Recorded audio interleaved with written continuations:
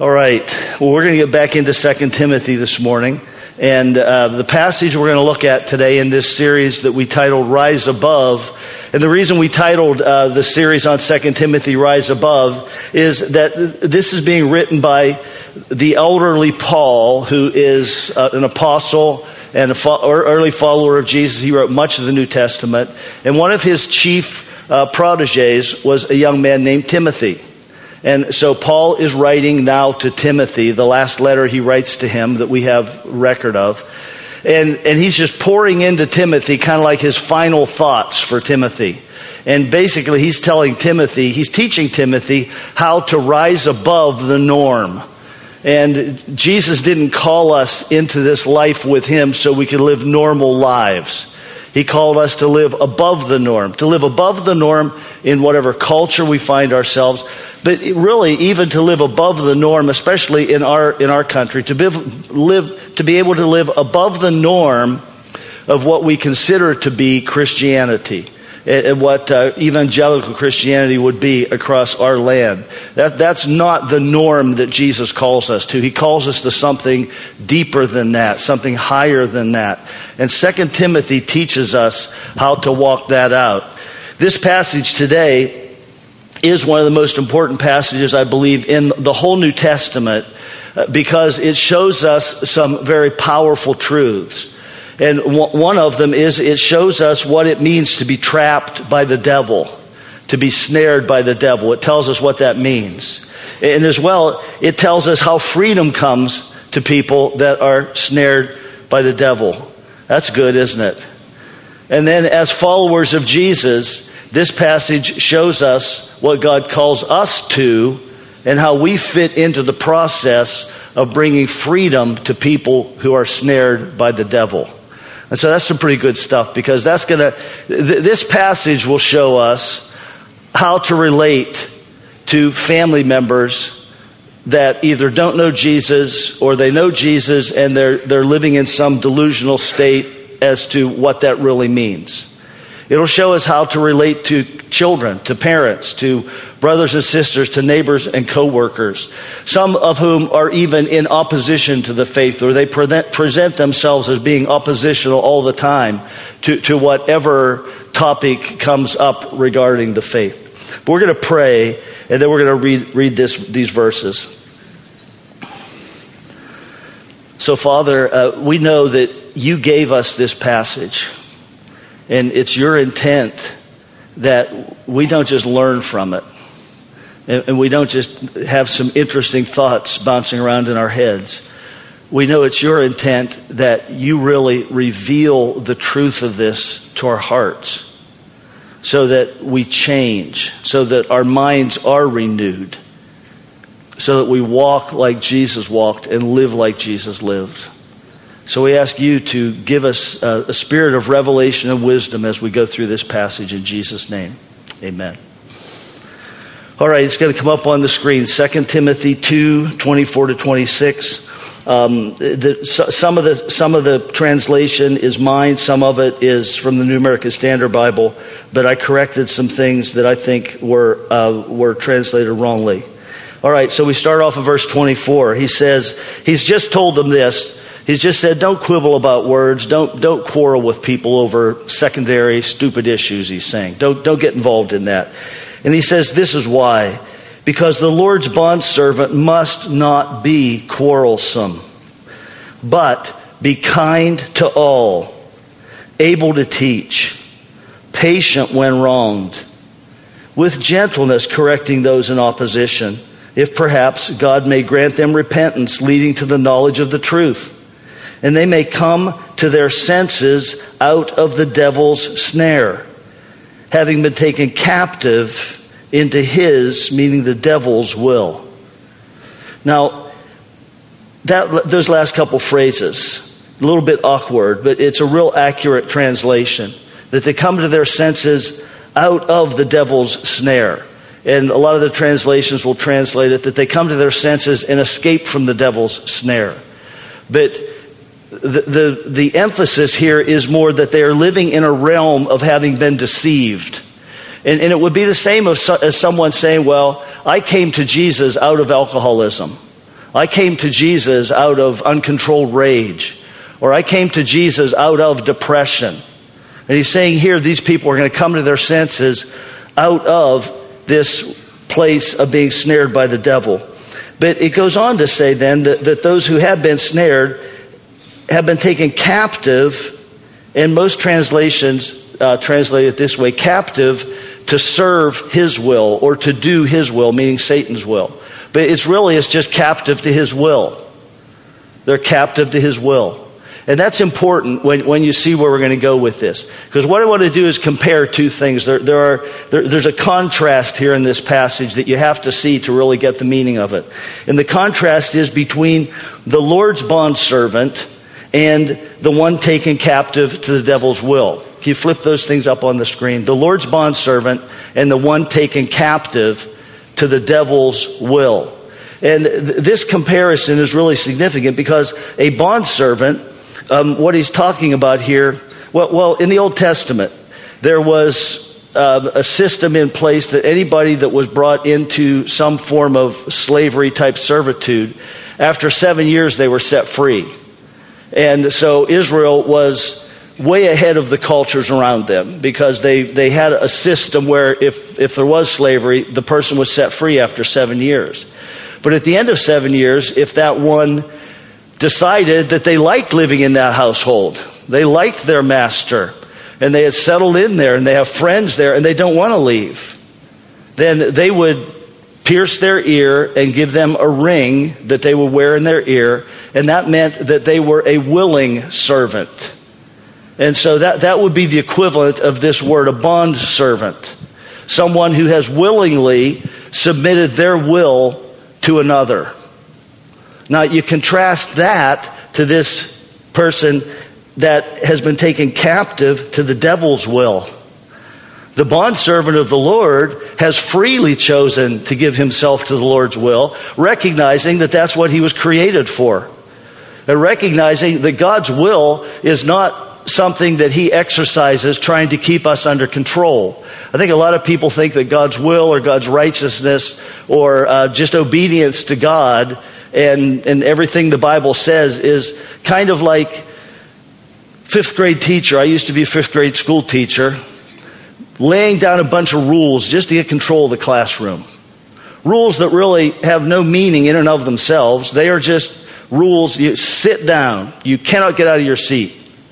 Stuff like that. That God's he sees the world as a mess, and so he said, well, okay, we got to clean this mess up. All right, from now on, no sex outside of marriage. From now on, no lying. From now on, no stealing. That's not God. That's not what God's will is like at all. God's will is just simply an expression of the goodness of his nature. And it is a reflection of how he created us. Because he created us in his image. And when I'm born, because of Adam's sin, I'm born with a fallen nature. But when I come to know Jesus, I get a new nature. I am made brand new. Totally new heart. And it's only when I am acting in consistency with that new heart that I'm joyful. Otherwise, there's like a grinding inside my heart because my heart is new. My heart desires to be like God, and I'm made in his image. And so when we read the Bible, what he's showing us is how to live according to the heart he created us with. How to live like Jesus, which then puts us in sync when our actions and our thoughts, and a big part of it is the renewal of the mind. But the renewal of the mind isn't simply a new system of thinking. It is that, but it's more than that. The way it comes about is not through my intellect being convinced intellectually this is right and this is wrong. A lot of Christians live in that realm. Intellectually, I believe this is right and this is wrong, and so I'm going to fight to avoid this, and I'm going to fight to try to get into this, the right thing. But the simple truth is, what it takes is for God to touch our hearts, and there's a revelation that happens then, so that I'm not looking at it as right versus wrong. I'm looking at it as God's nature and who I am created to be and what I desire to be in my heart of hearts. I desire to be that. That's what I want to be. And so the bondservant of the Lord has freely chosen to live under God's good, loving will and to submit his will to the Lord's will. And that's when you live with joy. That's when you live with joy. But this one taken captive to the devil's will, rather than a bond slave, that's more like being a galley slave. You've seen the movies. Someone is taken into slavery. They're chained to an oar in the bottom of a warboat, and they're going to sit there, and they're going to use that person's life is going to be used up right there until they die, sitting on that bench, chained to that oar. That's Satan. And you get snared into that. You see, they fall into a snare. And a snare is something that happens by deceit. It's not willing. It's not like saying, "Oh, I think I'm going to fall under Satan's rule." It is a snare, and so it happens by deceit. And so it's not willing. It's not that the person has decided that this is the right way, and they become captive. They are a prisoner. There's no freedom in this whatsoever. And while the bondservant of the Lord is able to understand and see truth, this person is confused. They've lost their senses. That's why it says they have to come to their senses. They're out of their right, they're not in their right mind. They think they are. And because of that, they don't even know that they're captive. They don't even know that they've been ensnared most of the time. And so there's this strong contrast between the two, with the bondservant living in freedom in the realm of God's good, loving will, where there is joy, contrasted with this person who has been taken captive, been snared. And there's something insidious about a snare, because most snares, if you get snared, the harder you fight it, the tighter the snare becomes. Like a rabbit snare, a little loop. Rabbit goes in the loop, the trip is tripped and the loop wraps around their neck. The harder they fight, the tighter, the more captured they become. And so they are captive to this realm of Satan's will. And so the believer, the bondservant who understands and who is growing in revelation and understanding in their life, and they're growing in greater intimacy with Jesus, with the Father, that person lives with joy and freedom. But this person who is ensnared, they don't even know it, but they're living in a realm of confusion and pain and heartache.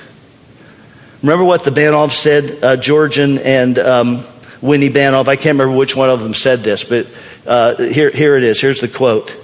You can serve the devil. You can serve the Lord. You can serve the Lord with joy, or you can serve the devil with heartache. You can serve the Lord with joy, or you can serve the devil with heartache. How many of us want to serve the devil with heartache? Nobody? That's good. How many want to serve the Lord with joy? Yeah, all of us do, don't we? But I'm going to say this right now. It's possible to raise your hand right there and think that you mean it, and really, if you're ensnared, you don't understand it. Does that make sense? Okay, so what this takes is, at this point in this message right now, it takes real humility. Just to say, God, is that possible? God, where is there, am I living under some delusion? That I think I really have this Christian thing nailed down, but I'm really living according to rules instead of according to life. And when we're willing to recognize that, then the good stuff that's in this passage can begin to happen. But here's a key truth. I got this from and several insights in this message from a friend of mine, Tori. And Tori actually had a dream about this passage, didn't you, Tori? And the Lord spoke to him some really key things, and so he came up and told me I have some really key stuff God's spoken to me about. But Tori's sitting right down here. He's a first service guy and a friend, and had a great time this week talking. But here's one of the things Tori shared with me. He said this: when you've fallen under bondage to the evil one, you need the Lord's bond slave to set you free. Get that? When you've fallen under bondage to the evil one, you need the Lord's bond slave to set you free. There's a difference between being under bondage and being the Lord's bond slave. But the Lord's bond slave has the authority and the power, when it is used rightly, to free the person who is under bondage to the evil one. So the truth is, none of us are intended to do this alone. I used to think, before I really started to understand the kingdom and the Holy Spirit, I thought it's just me and God. That's it right there. I don't need anybody else. I don't need anybody to lay hands on me or to pray for me because I've got Jesus. Why do I need anything else? But the truth is, and God spoke to me about this 25 years ago, the reason laying on of hands and release of the presence of God and healing comes so often through laying on of hands is for community's sake. I need to realize I'm not alone. God didn't create us to be alone, and He didn't create us just to be in relationship with Him, but to be in relationship with Him and all of His people. And so the way God's designed it, we need each other. And so the person who has fallen under bondage to the devil really needs someone who's living under God's will to free them. Now, this is why Jesus came. Jesus said of Himself, He said, I came to set the prisoners free. Set them to proclaim release to the captives. That's why Jesus came.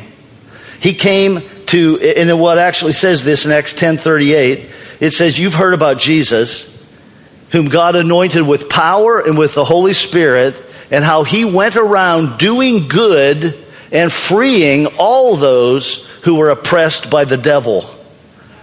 You read Jesus' ministry, you better realize that he was constantly in confrontation with the devil and the work the devil was doing in people's lives. And He came to heal them. Now, if we had time, I'd trace this for you and show you. But the word healing in the New Testament doesn't always mean physical healing. There are times that word is used to refer to someone being freed from a demonic stronghold in their life. And so Jesus came to heal all those who were oppressed by the devil. That was His purpose.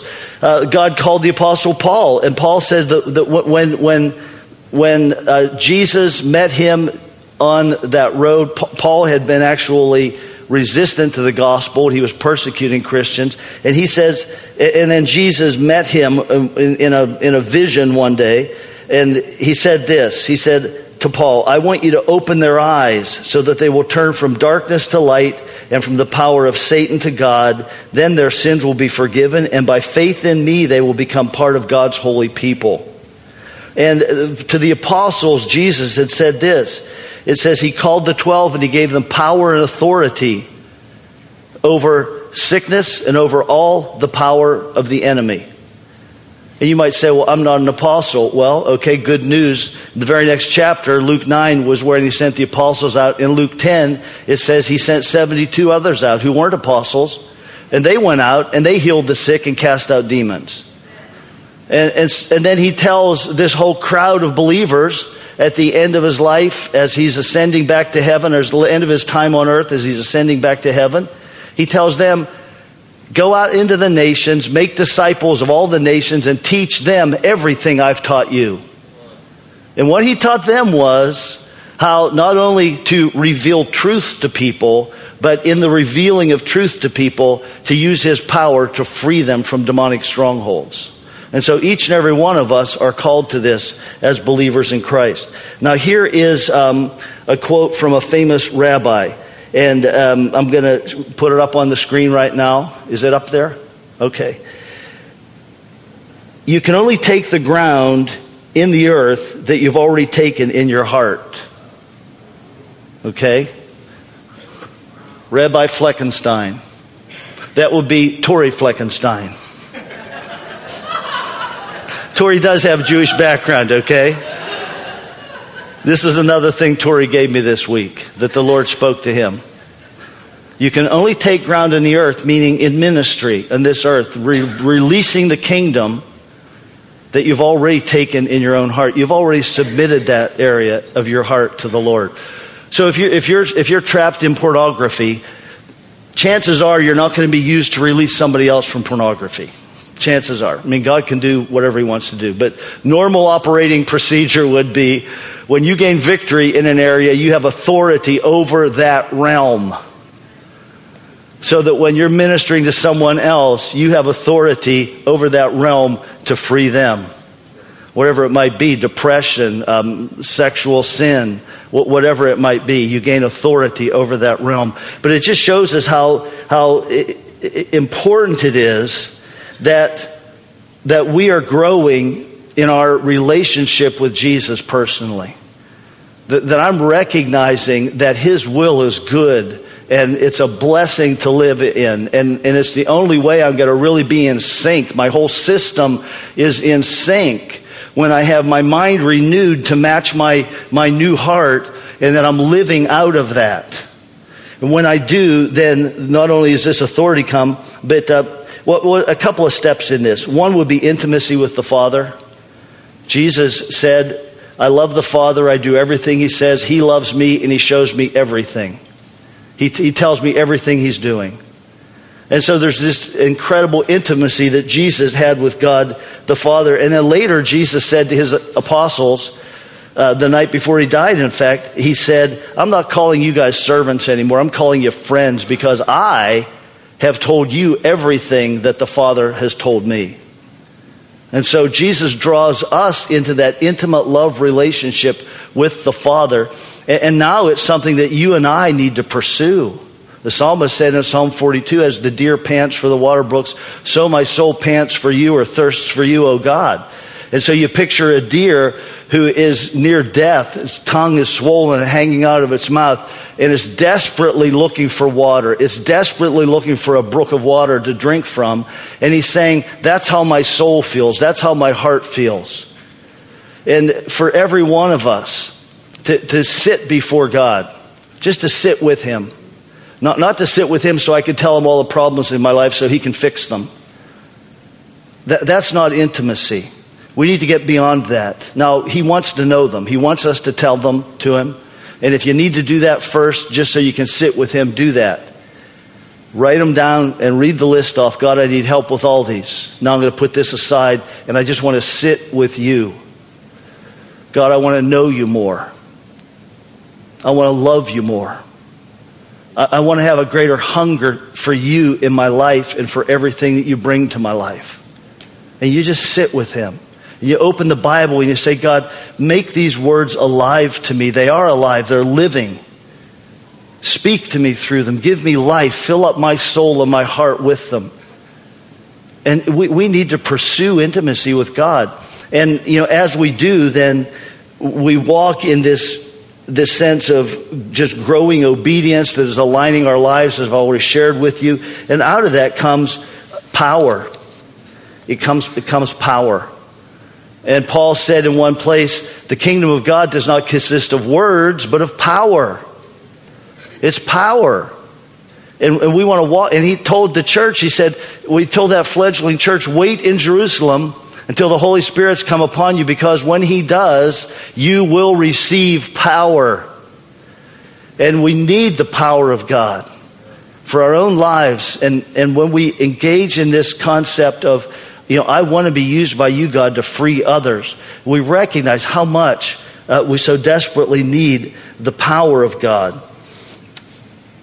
When my son, Chad, our firstborn, was about 5 years old, I was out spading the garden. And I had spaded this garden up, and we had planted tomatoes and beans on it for several years by that time. And he's just a little guy about this big, but he wanted to take that shovel. The shovel's about this high. And so he grabs the shovel where he could, and we put it in the right spot, and he put his foot on it. And he's pushing as hard as he can, and he gets it in maybe half an inch into the soil. And what I did was I took hold of the shovel up above him, and I just leaned, and I pushed, and the shovel went right into the earth. And so he did it, didn't he? But it was my power. And we did it together. And he knew I was helping him. But he still felt this joy and accomplishment in what he had done. But he also felt the joy and accomplishment of having done it with his dad. And I got to experience the joy of having done this with my son. And so all illustrations break down at some point, because I wasn't able to actually give him my weight and strength. And, well, now he's probably caught up to me weight-wise. But, Chad, if you're listening, Actually, Chad is probably 20 pounds less than me right now. Okay. But he actually gives us power, and we get to use it as we walk in intimacy with him. And so let's just look at this real quickly. What ties these two together? And there's a certain heart attitude that ties everything together here. And that's in this next slide, Alec, it's part of the verse there. He tells us how we are to deal with people. Not quarrelsome. Not quarrelsome. You know, a quarrelsome person has to be right. A quarrelsome person will argue about things they don't even care about. Because if they know more than the other person, they need to show that person. And how dare you talk like an authority about that? I know more than you about that. And I'm going to put you in your place. That's a quarrelsome, not quarrelsome, nothing to prove. But kind. Kindness starts with the heart. It starts with intimacy with the Father, because if I'm intimate with the Father, that means his heart's going to bleed into my heart, and I'm going to be able to see people from his perspective. One of the things that God's teaching me about right now is the whole concept of spiritual fathering, spiritual fathers and mothers. And what is it to be a spiritual father? What is it to be a spiritual brother or sister? Here's what it is. You're looking at somebody and you feel like you have to talk to them about something. They've maybe hurt you or offended you, or they're doing something that you think they shouldn't be doing.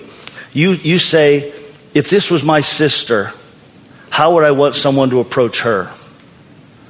If this was my brother, how would I want someone to approach? If this was my daughter, how would I want someone to approach her? Or my son, how would I want?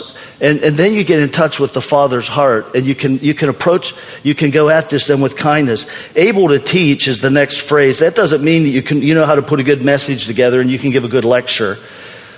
Able to teach means you know how to relate to people in a way to open their hearts up to receive truth. So it's not lecturing. And you know what? That entails listening. Listening. Whether I agree with what they're saying or not. Oh, that's interesting. Boy, I never thought of it that way before. You listen and understand their heart. And when you do that, something magical happens. Something powerful, spiritual, supernatural happens. Patient when wronged. Do you know that if you respond in kind, like I've seen parents make this mistake and I've seen teachers make this mistake. As a parent and as a former teacher, I have made this mistake many times. You get into an argument with a fifth grader over something, and you know what you've just done? You're not elevating that fifth grader. You are making yourself like a fifth grader. You get in an argument with your 17-year-old and you're arguing with them about something, whatever it might be. You're putting yourself at their level. You're not lifting them up. You're not raising them up. And so patient when wronged, because you're going to be wronged in the process of talking to people who are deluded and who are in the snare of the devil. But then gentleness, just gentleness, kindness, tenderness. And here is another quote from Rabbi Fleckenstein. Stein or Steen? Stein, Fleckenstein. Okay, this is really good. Gentle and kind words. And Tori got this from the Lord, okay? Okay, so let's just acknowledge that. Really, it's Jesus' word. But gentle and kind words open a person's heart. Gentle and kind words, and I'm going to add listening, opens a person's heart. They don't know they're deceived, so an argument won't move them. If I don't know I'm deceived, and I can't even acknowledge that I'm deceived because I can't see it, then arguments aren't going to move me. They're not going to touch me. But what will touch me will be love, kindness, honor, appreciation. And then the heart opens up. And what happens at that moment when the heart starts to open up is that God may grant them repentance. Then God touches their mind because their heart's opening up. And they have a moment then when they have the opportunity to acknowledge the truth. Or it may not be just one instantaneous moment. It might be a series of steps. But they have a moment then to make a decision about embarking on a journey to acknowledge the truth. But when the Holy Spirit gives them, repentance means a change of mind. Here's something really great that came from Graham Cook. He said this: when the opportunity of a lifetime comes, you must step through the door within the framework of the opportunity. Okay, when the opportunity of a lifetime comes, you must step through the door within the framework of that opportunity. And that means when this happened to me when I was in college and months before I got saved, I was living in this lifestyle that was just totally opposite to godliness. And a young girl that I had known my freshman year of college talked to me about Jesus. And I really felt impacted. I could sense God's presence. I believed she was right. But I didn't make any decision to open my heart at that moment. I just walked away, and everything that I was experiencing at that moment while I was talking with her faded. And it wasn't until months later that I had another moment where I saw the truth. And God gave me that moment, and this time I responded. And I said, Jesus, come into my life. I'm so sorry for the way I've been living. And I opened my heart up to him. And then there's this process that happens where there's more and more and more understanding and revelation. But here's the thing. It is approaching people not to try to convince them intellectually, but approaching them with kindness and gentleness and love. Doesn't mean that you don't express your opinion, but you express your opinion not in an argumentative or combative way. It's not point and counterpoint. You let them go point. Yeah, I can see you've really thought about this. Have you thought about this? Because here's how I look at it. Here's how I've learned to see this. That Jesus really is the Son of God.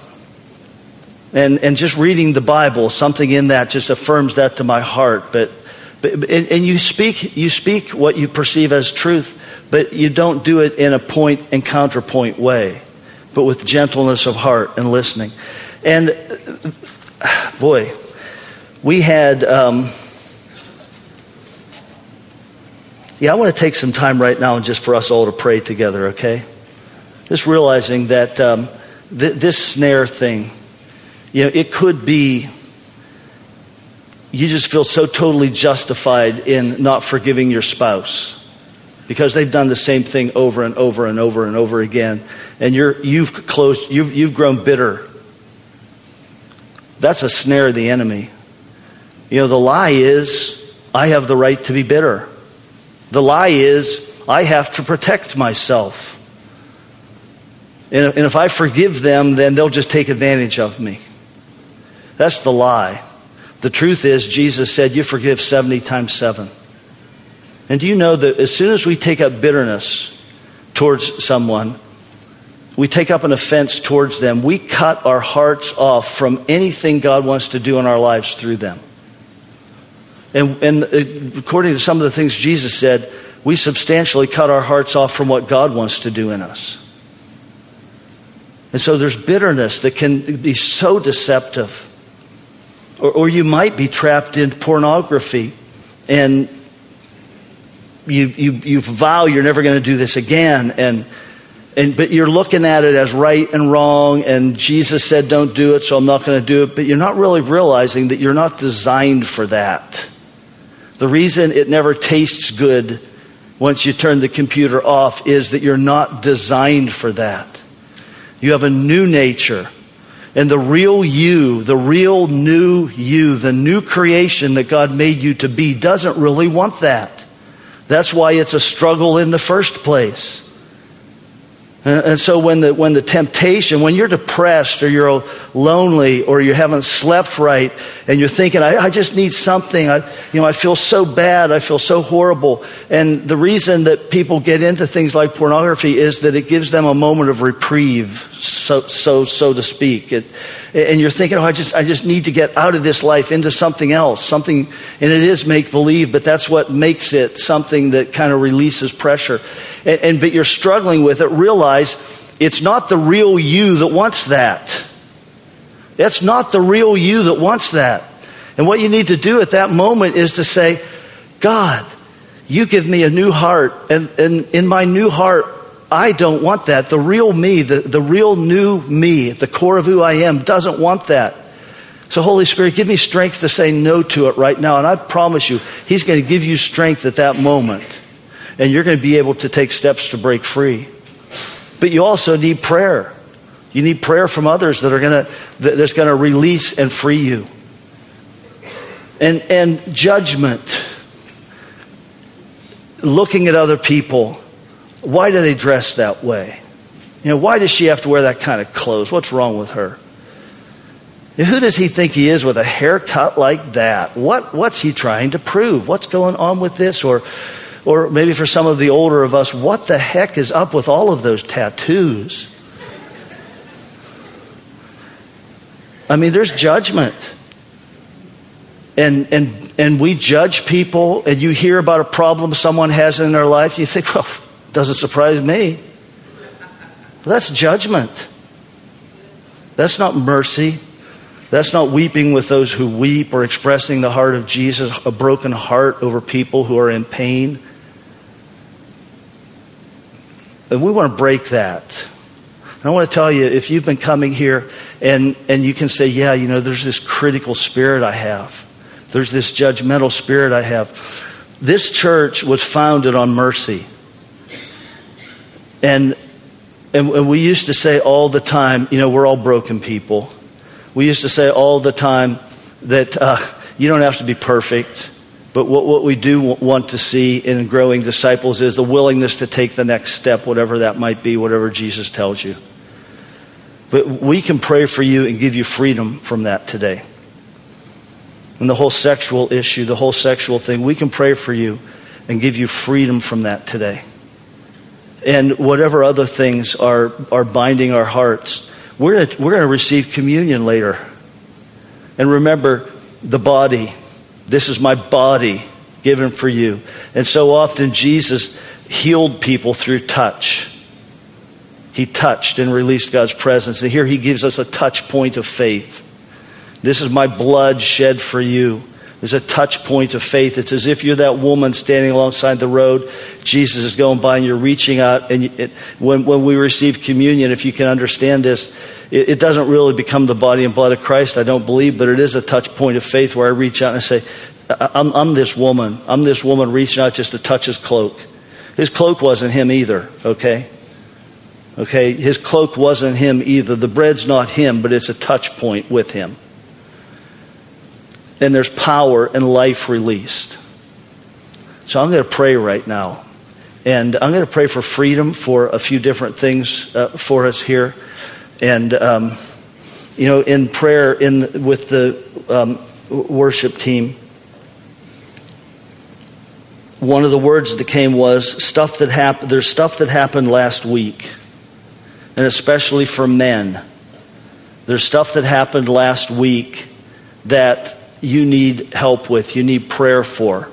But, you're a man, and you don't want to be seen as weak. You don't want to have someone see you walking down to the front. But we want you to know today there is real power and grace here. Whatever happened last week, God wants to pour his life into you, heal your heart, give you wisdom how to move ahead. And another word that came was that there are going to be people here coming out of other religions. And specifically that there would be someone here whose religion is Islam. But maybe you've been reading the Quran and you've seen that Jesus is in the Quran and what it says about him, and you're wondering, and you're here today because you're just saying, what's up with this Jesus? I want to find out why do people worship Jesus. If that's right, and if that's someone here in this service today, I just want to say, God loves you so much. He loves you so much. And if you just open your heart to him and say, speak to me, he'll reveal himself to you. Just with an open heart, whatever that means, God, speak to me. So let's pray.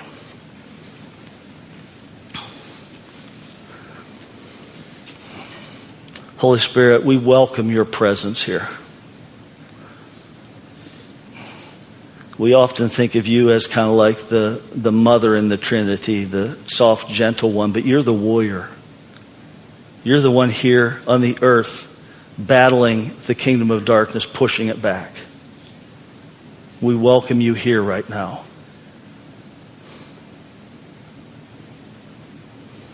Give freedom right now. Freedom to anyone here that is trapped in a snare of sexual sin, whether it's pornography or sex with your boyfriend or girlfriend before marriage, or some other behavior that is not the way God created you to be sexually. I pray right now a breaking and a freedom in that in Jesus' name. In Jesus' name, be free. Right now, be free. And you just say, God, I admit it to you. And I need you in this area. Free me right now. Open my eyes. Open the eyes of my heart. Renew my mind. Let me see truth that is the reality of truth. And walk in this freedom. And for any that struggle with a judgmental or a bitter spirit, it doesn't have to be here at church. When you're at church, it could be watching the news, reading the newspaper. It could be those damn Democrats or those damn Republicans. What are they thinking? God wants to free you from that. We've got to be different than our culture, and He wants to free you from that. I pray freedom right now from judgment. Freedom from bitterness. Freedom from an argumentative spirit.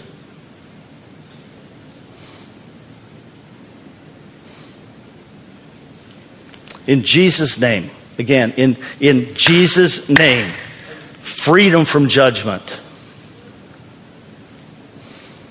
Some of you are judging the fact that I just said damn. Maybe, I don't know. If you are, let it go, okay? Let it go. All right? Okay. So we're going to receive our offering right now. Give with joy, all right? Let's be joyful. Bond servant of the Lord gets to experience joy. So give with joy, and we're going to have an exciting time of worship the rest of this service. We're also going to receive communion today. I spoke about that a little earlier. The way we do it is there will be stations. If you're going to serve communion, you can go get ready to do that right now. There will be stations around the room. You go to the station, you pick up the little cracker and dip it in the juice. Remember, a touch point with the body and the blood of Jesus. And that's all that woman had to do. She didn't touch Jesus, she touched His cloak. And this is that was a touch point with Jesus. This is a touch point with Jesus. So receive healing, receive affirmation of freedom in your life. Worship team is somewhere. Are they behind me? No. Okay. Maybe the Holy Spirit fell in the back room and they're all back there flopping around. All right, so it's going to be a good day of worship. Let's just go into it and honor Jesus. Stand.